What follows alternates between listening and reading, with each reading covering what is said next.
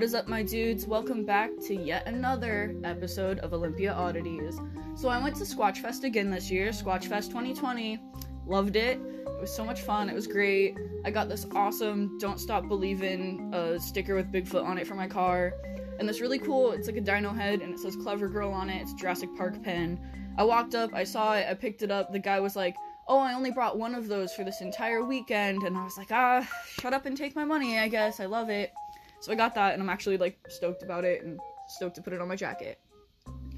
So, and I went on Friday, so I got to see the guys from Mountain Monsters, and whoo, that was wild. So, I've only seen a couple episodes of that show, but it's great. It's a high-quality entertainment. It's a bunch of hillbillies that are, possibly drunk, waving guns around at night, always at night. You gotta hunt cryptids at night, I guess. And just, being like, "What was that over there?" And they build these, giant, elaborate traps for the cryptid. I just love the fact of, trying to get the dog man or, a lizard demon man. I'm trying to think of, more cryptids from that area that they named, but honestly, I was in such a state of amazement that I don't even remember most of it. But anyways, I've been in the southern part of Washington a lot recently, and something popped up on Google Maps when I was down there that reminded me of the story. Sauvie Island. So, if you're a local to the area, you probably have a pretty good idea of who I'm covering just based on that name. You also might have already come to your conclusion on what might have happened. I've had today's topic on my list for a while, so I decided that I'd better just get around to covering it. Today's episode is about the disappearance of Kyron Horman. If you're sensitive to stuff involving children, feel free to skip this one, but I won't be going into any sort of graphic detail about really anything in this episode. I'm just gonna present what happened and then some, possible explanations for what might have happened to Kyron.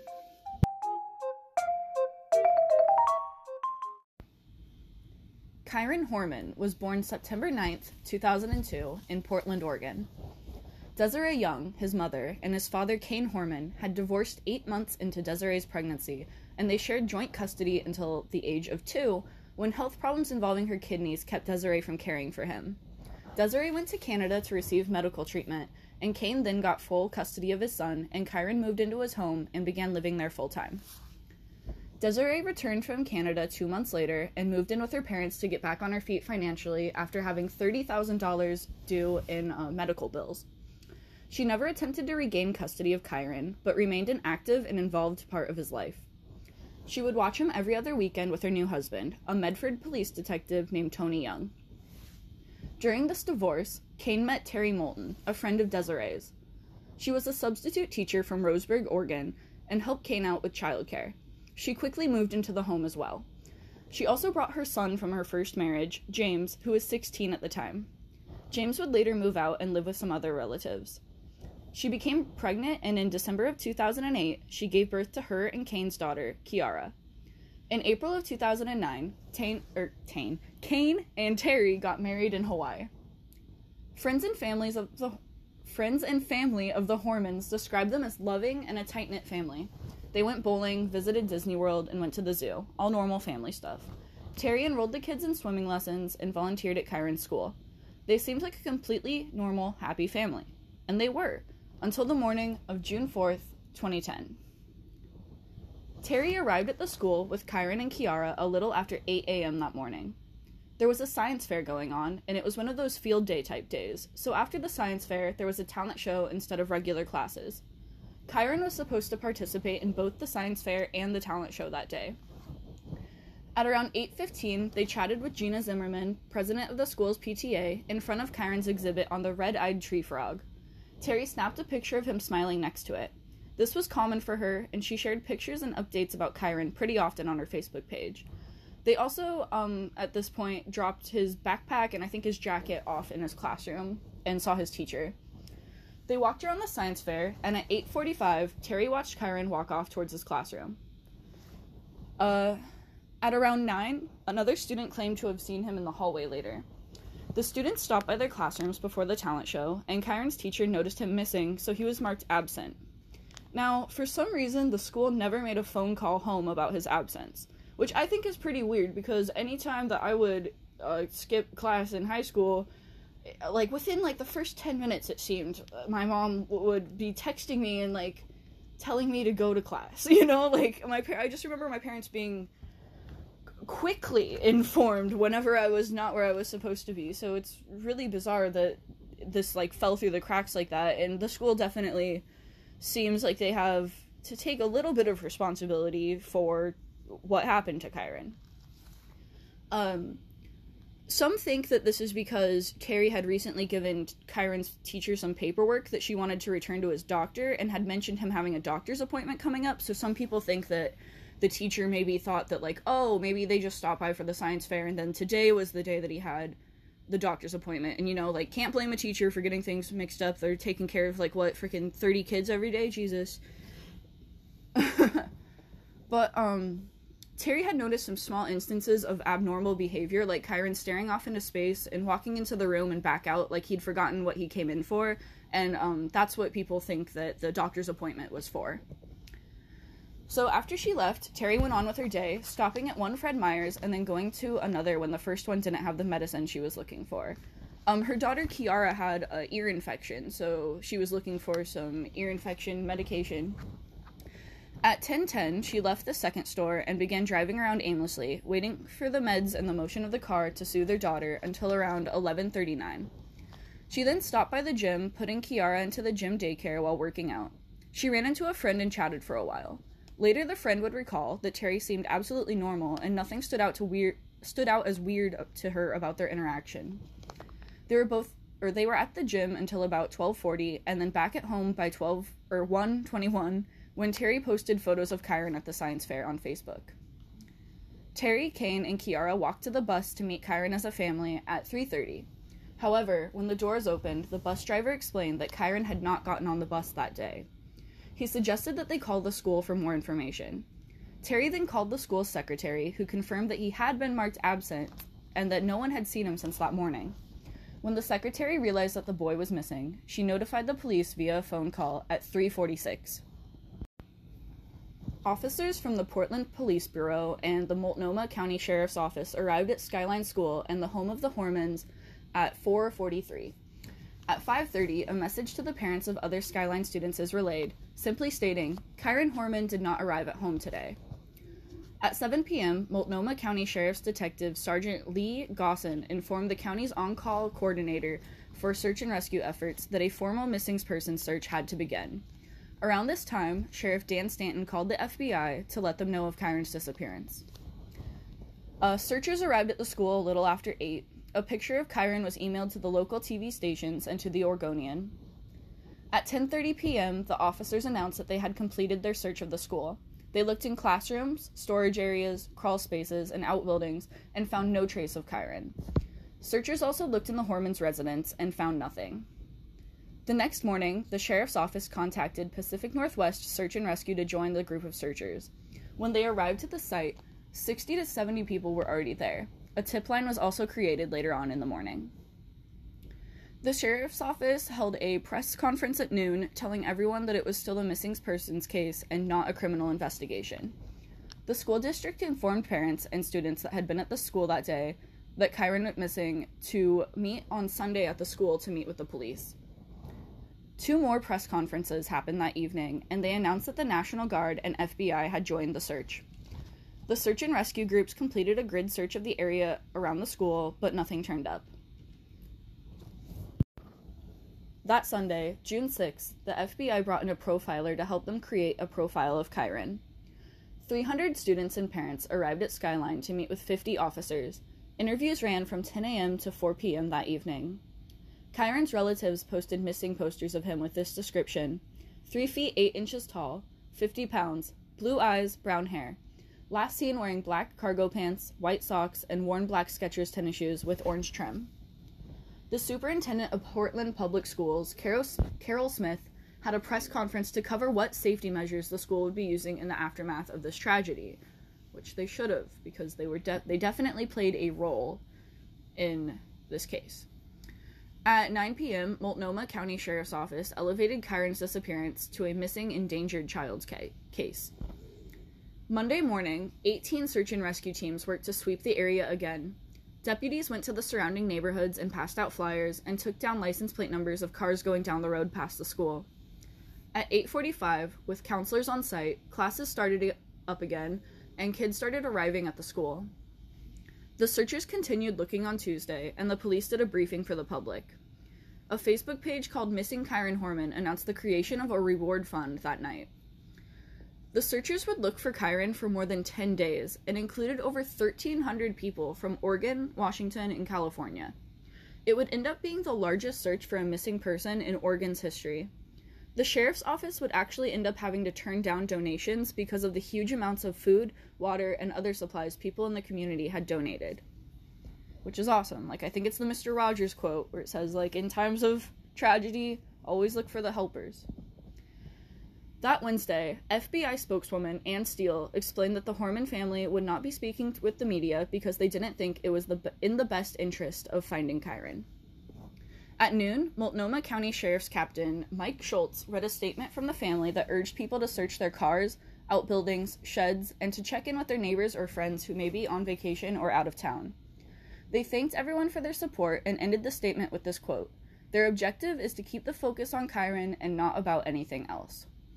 The search parties expanded their search to Sauvie Island, which is about 6 miles away from the school, but still didn't find a single trace of Kyron.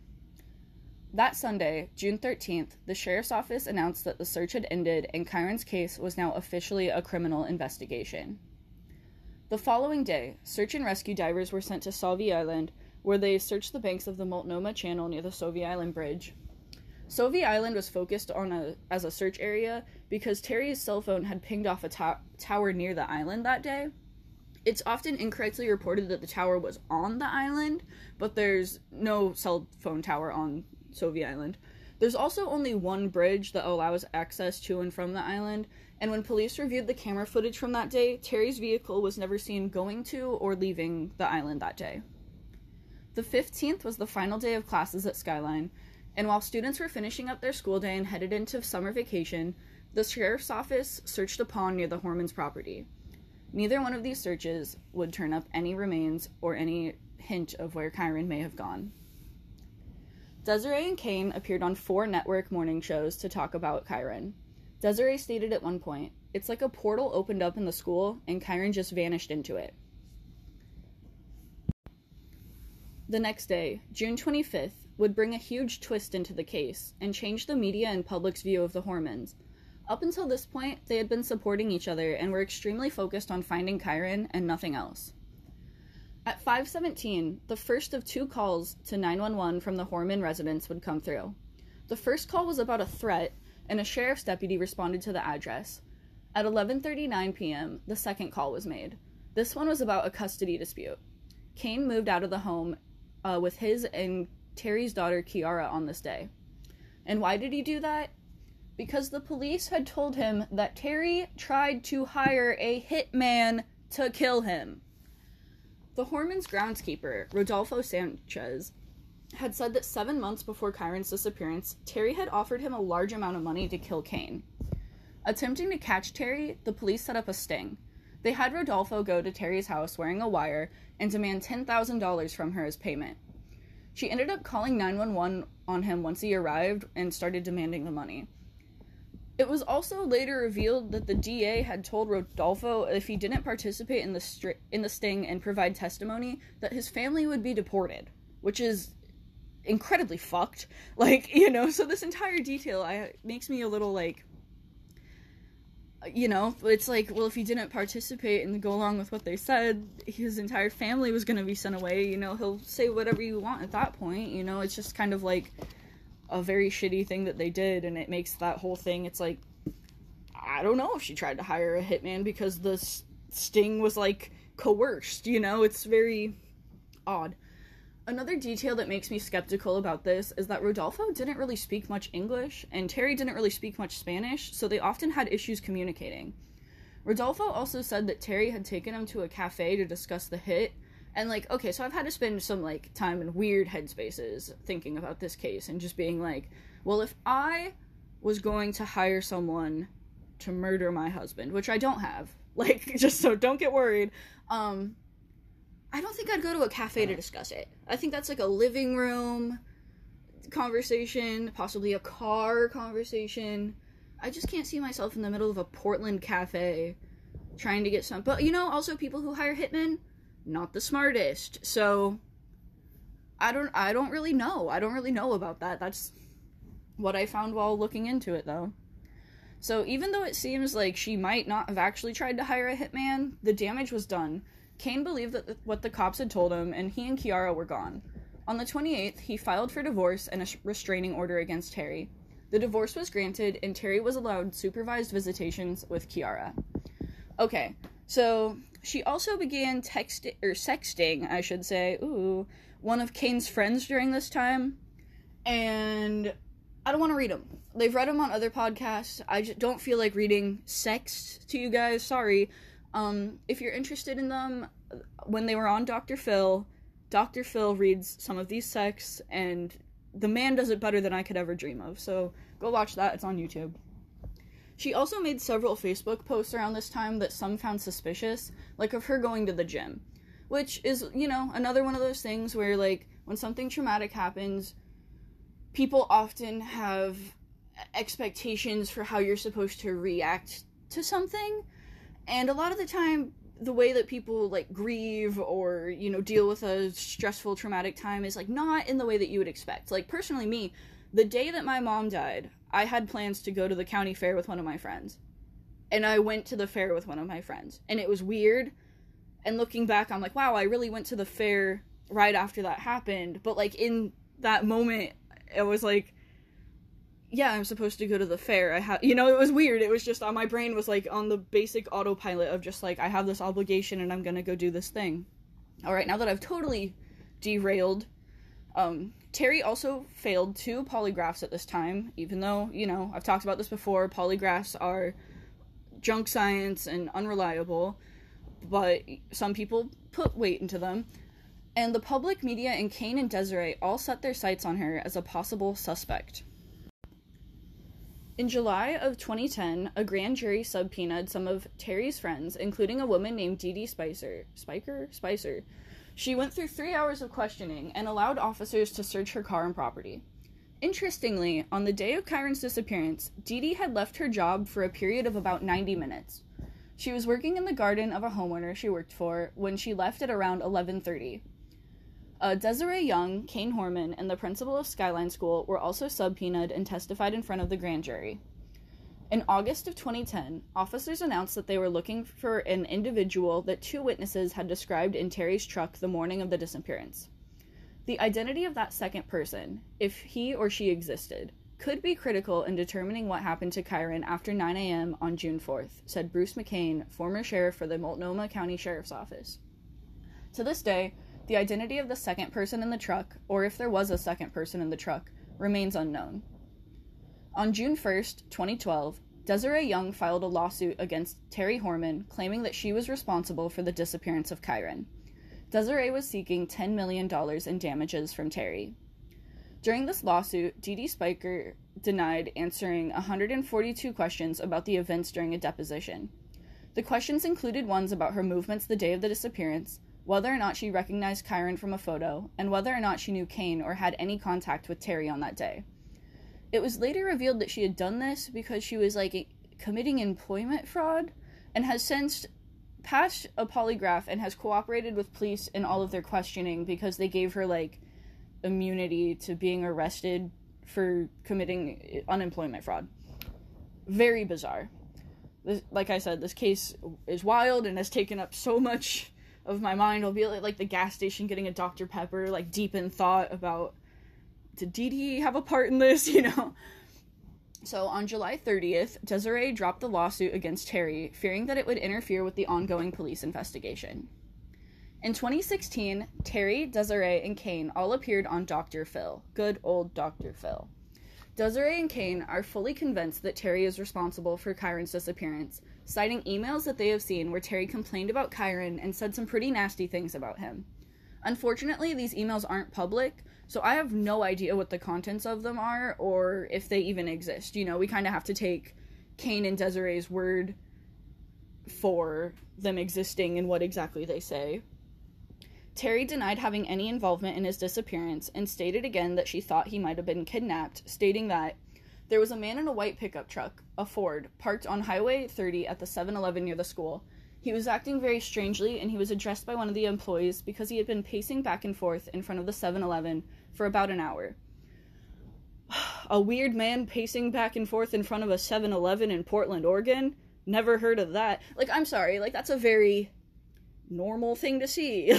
Like, I don't know, maybe to me. I feel like I've seen somebody being weird outside of a gas station so often, but I can also see, from her point of view, you know, if she didn't do it and her kid is actually missing, that it's like, that is a little bizarre and should probably be looked into. When there's, you know, a missing child, you want to explore every opportunity and every little missed lead you think might be out there.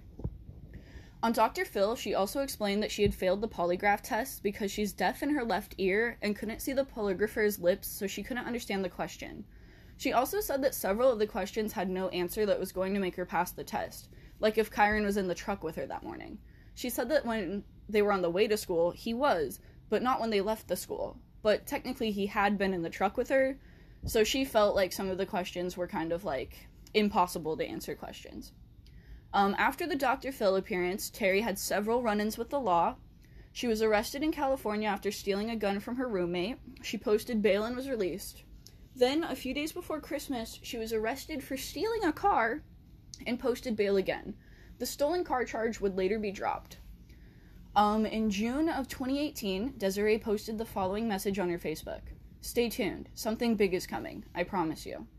The announcement ended up being a book she wrote titled, "Love You Forever, The Search for Kyron Horman." Young said that any proceeds from the book would be donated to a missing children's nonprofit. So, what do I think happened to Kyron? I have no idea. I'm honestly not sure at all. If you're in the camp that thinks Terry is guilty, I get it. She was the last person to see Kyron that day. Her recent behavior has been erratic at best, and that chunk of time where she claimed she was just aimlessly driving with her daughter to get her to go to sleep is a little suspicious and is unaccounted for time. Stranger child abductions are rare, and on average, 350 people under the age of 21 have been kidnapped per year in the United States since 2010. The National Center for Missing and Exploited Children said that stranger abductions most often occur when the child is headed to or from school. That's not to say that stranger abductions never happen, though, or that strangers have never taken a child from their school. In January of 2016, a 5-year-old girl from Pennsylvania was taken from school less than 5 minutes after her mother dropped her off. The woman was wearing something that covered her face, I guess, so her face was covered, and she went up to talk to the girl's teacher, and she said that she was the girl's mom and she was going to take her to breakfast, and the teacher just let the girl go, so she led her down the hall and out of the school. Luckily, the girl was found in a nearby park and survived, and I think is fine. I think that the thing that confuses me the most is why Terry would take Kyron to school at all in the first place if she was planning on harming him. If she did take him back to the truck, it's amazing that not a single person or parent or student there at the science fair even noticed. Another detail that sticks out to me is how could have Terry known that the school would fail on safety procedures so bad? She had no way of knowing that the school would fail to contact Desiree or Kane, that Kyron was just missing. You know, like when she was, she could have been at the first Fred Meyer, like in the process of, doing something to him, harming him, and they could have called, Kane, and the entire thing would have blown up right there. But, on the other hand, the school was complete chaos that morning, with adult volunteers and kids everywhere. Terry, or a stranger who took Kyron, could have used all the commotion to cover up leaving with him.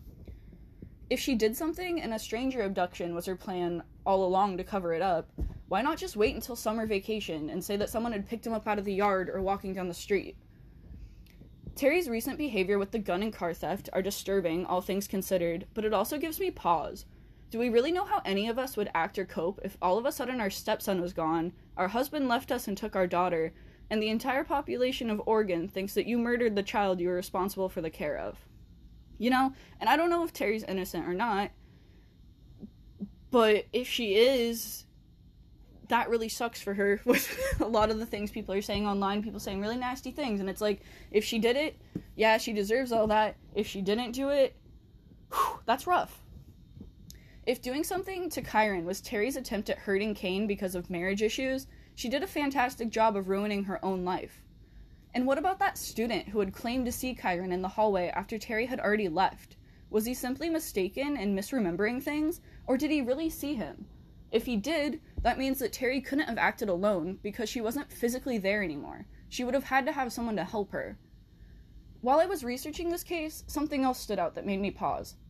A picture Terry had posted on Facebook of Kyron's class, with one notable exception. Kyron wasn't in the picture. Terry's caption underneath explained that Kyron had wandered off to the bathroom without telling anyone. Is it possible that Kyron could have wandered off on this day? His family described him as timid and not prone to going off by himself, but Terry's own caption on Facebook kind of proves otherwise. The area around the school is heavily wooded, with a creek running through the back. I wonder if he could have wandered off into the woods and either fallen into the creek or just ended up in a location that obscured his body. I almost even wonder if he could still be in the school somewhere. I know that that's a reach, but, stranger things have happened. I don't know if he wandered off, was taken by a stranger, or if Terry Horman harmed him, with or without the help of an accomplice. All I know at the end of the day is that Kyron Horman is still missing, and his family deserves closure. He would be 17 years old this year. I'll be posting the age-progressed photo that was released of him on the pod's Facebook and Instagram. Thank you for listening to another episode of Olympia Oddities. If you want to support the podcast, leave a positive review, tell a friend, or follow the Facebook, Instagram, or Twitter for the pod, at Olympia Oddities Podcast. My personal Instagram is @TristaJean, and my Twitter is @MKUlta_. Until next time, friends.